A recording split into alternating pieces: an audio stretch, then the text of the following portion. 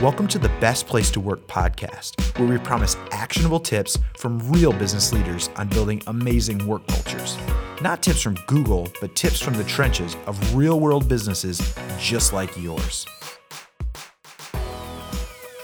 Well, today on the podcast, we have a special episode. We don't sit down with a founder of a company today. Instead, we have Andy Bailey, who is a Petra Coach.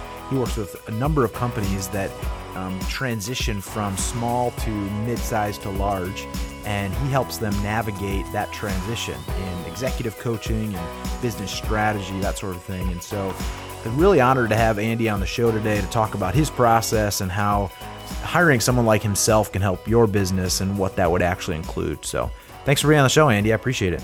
Thanks, brother. Appreciate it much too. So Andy, tell me a little bit about yourself and how you got into business coaching and how you work. Sure. So I ran a wireless telecommunications company for 18 years from 1993 and sold it in 2011. And I ran it poorly for about half that time and then figured out that I needed to make some changes. And I stumbled upon a methodology called the Rockefeller habits. So implemented those processes into that organization over about, a 3-year period of time, and then completely changed me as a leader, which I think is fundamentally something that we have to do, and then changed, the way the organization ran. We were able to, grow gross margin by a ton and, really do some cool things and ultimately exit the business. So then you tell me about then making the transition into coaching and how you took that and what do you do now with companies? So I left the organization in late 2011-ish, something like that, and decided I was going to take a year, not make any big decisions. Spent 3 or 4 months of that time working with other companies, helping them implement those processes. And the intent was I would spend time with a bunch of entrepreneurs. This big light would shine out of the sky and show me what my next path should be. And I found myself just really enjoying helping people grow their companies and becoming better as human beings and as leaders and as operators and managers and all the things that it takes to kind of build this thing that we all want to build. So I decided to start a coaching practice. And I started with myself, and over a very short period of time decided it needed to be a coaching company. And now we have 6 or 7 coaches, along with coach coordinators for a team of about 13 people today. Work with 70-ish companies around North America, helping them implement systems and processes. We call it an operating system, so that they can maximize their day and maximize what they have inside of their organization. Now, what kind of businesses are you typically working with, and what size frame, or is it all over the map? We call our sweet spot this 15 to 125 employee base, like $5 to $50 million in revenue kind of companies. We have some that are smaller. We have some that have started with us that had, the founders at a card table in their kitchen, all the way up to, big multinational companies with thousands of employees. So they run the gamut. We like to work with companies where we can wrap our arms around the entire team. We're very much team focused and working with an entire organization, not just, a group of executives. So when someone's actually coming to you, what would you say is the biggest pain that they have? So why are they reaching out to you specifically, and they just reach like the end of the rope and they pick up the phone and call you, or they Google search for a local coach? What is the biggest pain that they have when they call you? Yeah, it can be people, it can be process, it could be stress. There's a lot of pains. The way we ask that question, and we want to really dig into this because it's one of our kind of key areas that we want to make sure that they have they have one of these 2 pains. And the way I always say it is you need to be incredibly frustrated, like frustrated to the point that you're sitting in the parking lot in your office and you're crying and you don't want to really go in there. You maybe even pull into your office and you turn around and drive around for a little while before you go back. Frustrated like that, right? I just don't know what to do next. Or you need to be fearful. And by fearful, I mean, you can see an opportunity, this thing could be something really big or different than it is today, but you also know you're not going to reach that summit with the way you're doing things today. Mm-hmm. So you're just fearful of not being able to fulfill what you know is the opportunity. So frustration or fear has to exist because that's the only thing that's going to lead to change. And many times it's systems, yes, it's processes, but it's people have to change. They have to view things differently. They have to act differently. It's a behavioral change process as much as it is anything else. And what would you say are some of the doubts that people have before they're working with you? So they have this frustration point. They're like, okay, I need to do something. Maybe they're going to try to do it on their own to pick up the Rockefeller habits. I think I watched a video with you where you're talking about the process you go through and you're saying, hey, it's not rocket science and you know how to do these things, but I'm going to help you and I'm going to be your guide. And I think that me as a business owner, it's like, I know that having been burned by consultants in the past, but sure. When someone is going to work with you, what would you say is the biggest hurdle? They have the frustration, then what's the hurdle that they'd have to get over to actually, being so frustrated they call you? There's probably a couple things. One of the most prevalent is they don't believe in themselves enough early on. So, a coach many times will believe in somebody before they believe in themselves. So that's a piece. And we see that a lot with companies. They think, well, we've been growing 15% a year. We can grow 15% a year, but they really want to grow 50%. And they just don't believe it can actually happen. And it can. We see it all the time. So that's a piece of it. We get a lot of pushback or a lot of questioning around, I got to get buy-in from my team. And I was up at MIT this week, and somebody said to me, as an entrepreneur, do you have an operator's mindset or an owner's mindset? If you think about that for a second, it's the same thing as, I got to get buy-in from my team. Do you have an operator's mindset or an owner's mindset? Whose company is it at the end of the day? Mm-hmm. Like if things went to hell in a handbasket, it's really you that's left. So it's a decision that you have to make, and you make that decision and you stand by it.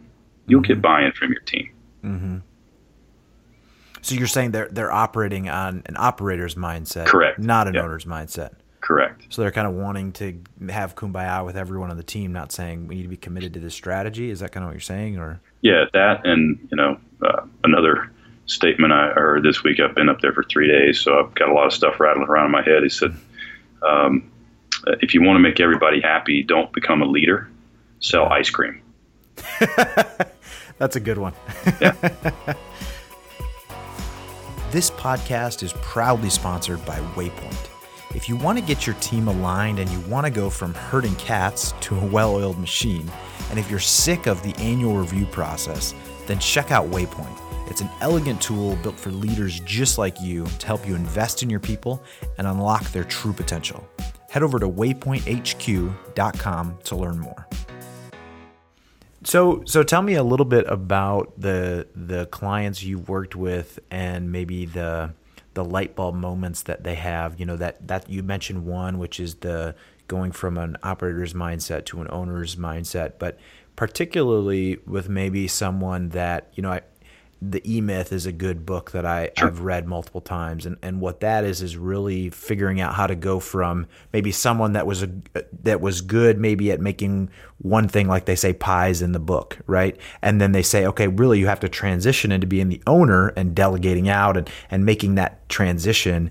And that kind of in my mind is like, okay, what are all the light bulb moments that maybe you could shed light on to help someone that's maybe wanting to work with a coach like yourself, and they have these hurdles, and it's like, okay, I want a little bit of a taste of what Andy does, like some nuggets of knowledge, Well, I wrote a book on this. It's called No Try, Only Do.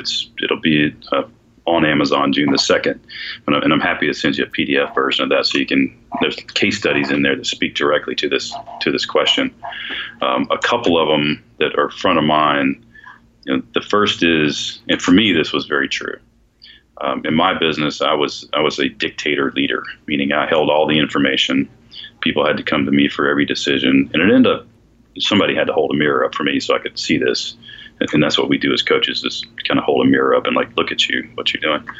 And I had to realize that was a big hurdle for me.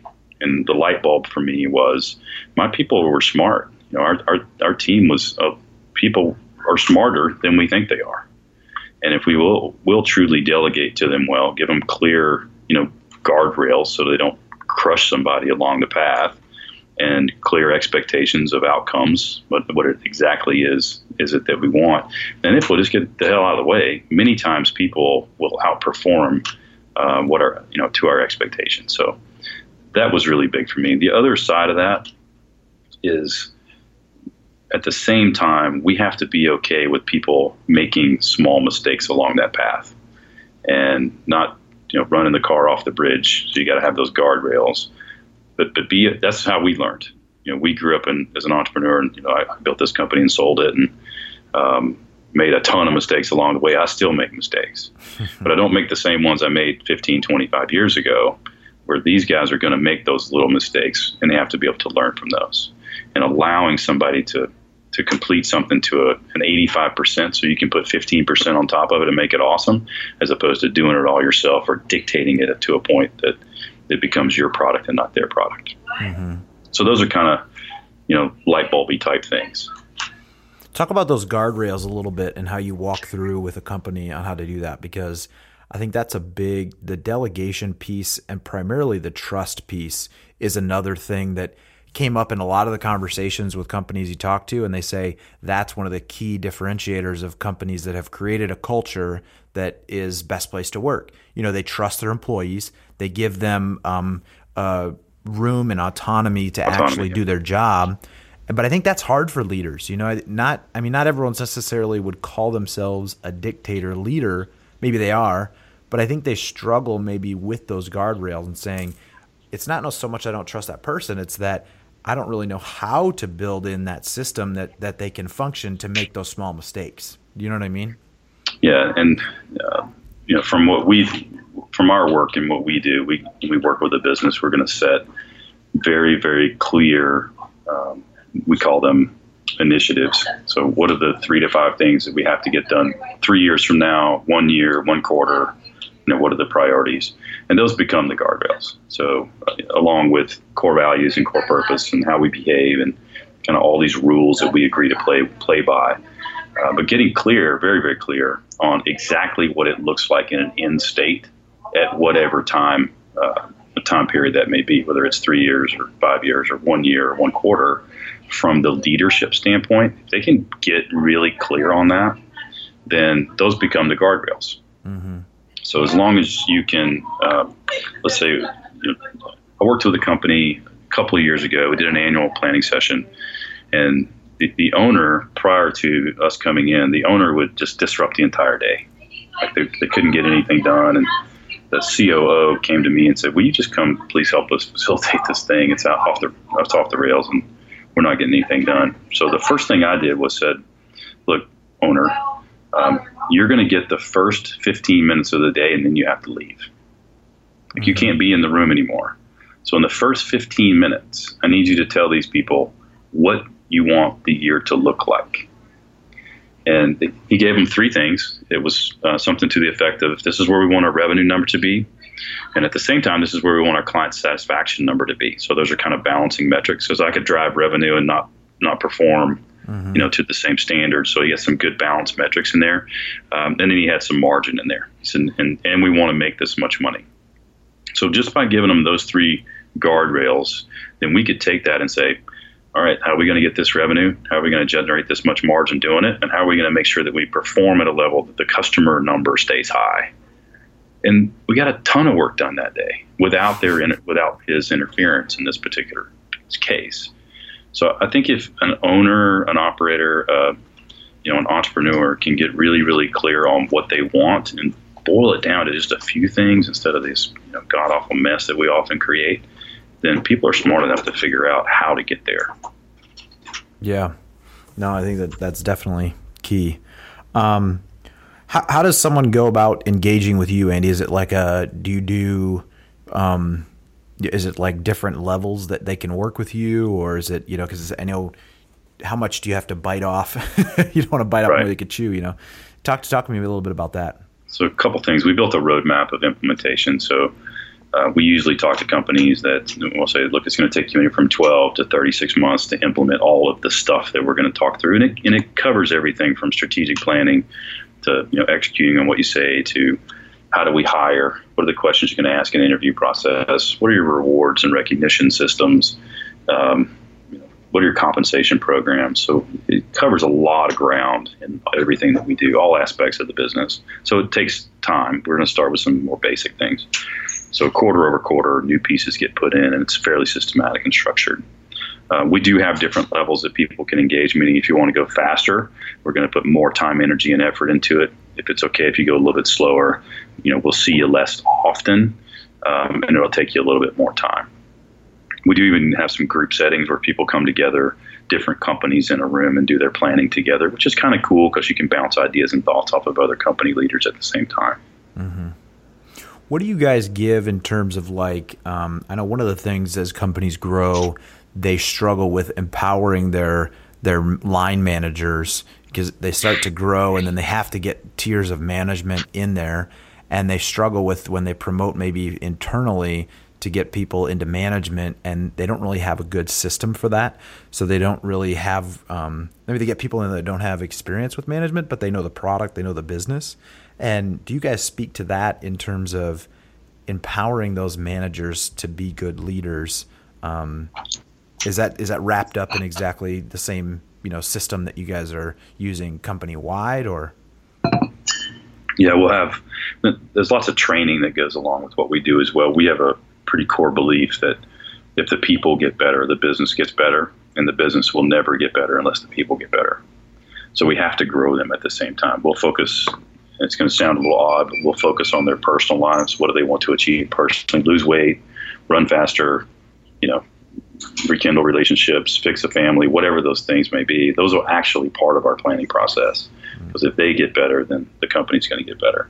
And sometimes it comes down to that leadership like you're talking about.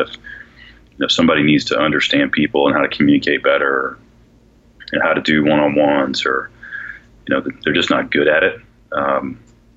I'll put it this way: somebody asked me a couple of weeks ago, should I get executive coaching, like one-on-one for themselves, or should they, work with us and what we do? Because we work with teams. And my answer was, we're going to work with your entire company, so your entire teams over the course of time, which will automatically get you one-on-one coaching. So you're going to get better, and all your people are going to get better because it's automatically going to include that. If you choose to take the other path, which I don't think is a bad thing, it's just different. One-on-one, you don't get that for your team. And what we notice in companies and even in our own personal lives, if the leadership team continues to get better and better, they get their own coaching, they get their own learning, they continue to read books, they watch videos and listen to podcasts, right? Mm-hmm. They get better, and their teams never do. There just gets to be this bigger gap. And then all of a sudden leadership is like, why can't they keep up? Yeah. Well, hell, you just outgrew them.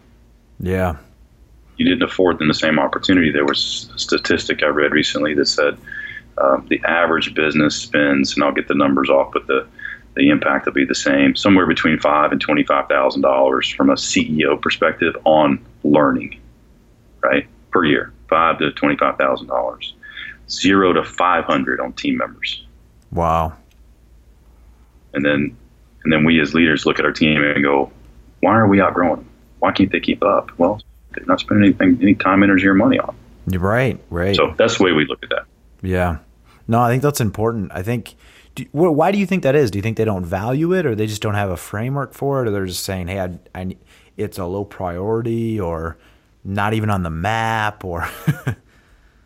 I think that it's very difficult for, a manager, supervisor, a CEO, a leadership team, a C-level person to actually understand that they need to be the dumbest person in the room. Yeah. That they need to surround themselves with people that have skills that outweigh their skills. And that's what makes companies awesome. Yeah. They feel like they become inferior in that space when really they're not. Yeah, I was talking to a CEO actually on this podcast, and he said he's took his whole career to learn how to say 3 words: I don't know. And he said, for so many years as a leader, you don't want to say that. But once you learn how to say that, you can, like you said, hire people smarter than you, but then have humility that opens up, I think, the opportunity for people to excel, which I think is really important. So absolutely. That's great. Anything else you wanted to add, Andy? I think, when I was going through the process of implementing all this stuff, and I went through a program called Birthing a Giants, which is a 3-year MIT thing in conjunction with EO, Entrepreneurs Organization. And, I brought all this information back and implemented it myself. I didn't know that there was coaches available, or I would have found somebody to help me do it, more quickly. So those resources are out there. We can help anybody. We're happy to give them resources, answer a question. We have tons of stuff on our website that they can access for free. Just go get it, use it. We call it R&D, rip off and duplicate. Mm-hmm. So that's great. It's on there. Please go use it. As you mentioned earlier, I think our BHAG have a positive impact on 10 million human beings. So the more we can give it away, let's go make an impact. That's great. Well, you can find Andy at petracoach.com, Petra coach.com. We'll also link up a lot of these resources in the show notes, so you'll be able to check those out at bestplacetoworkpodcast.com. Well, thank you so much, Andy. I appreciate you spending the time with us. All right. Thanks, Mike. Talk to you later. Talk to you later. Thanks so much for listening. If you found the show valuable, please give us some love on iTunes. But if there's any reason that you would rate us less than 5 stars, please let me know. Shoot me a note at mike@bestplacetoworkpodcast.com.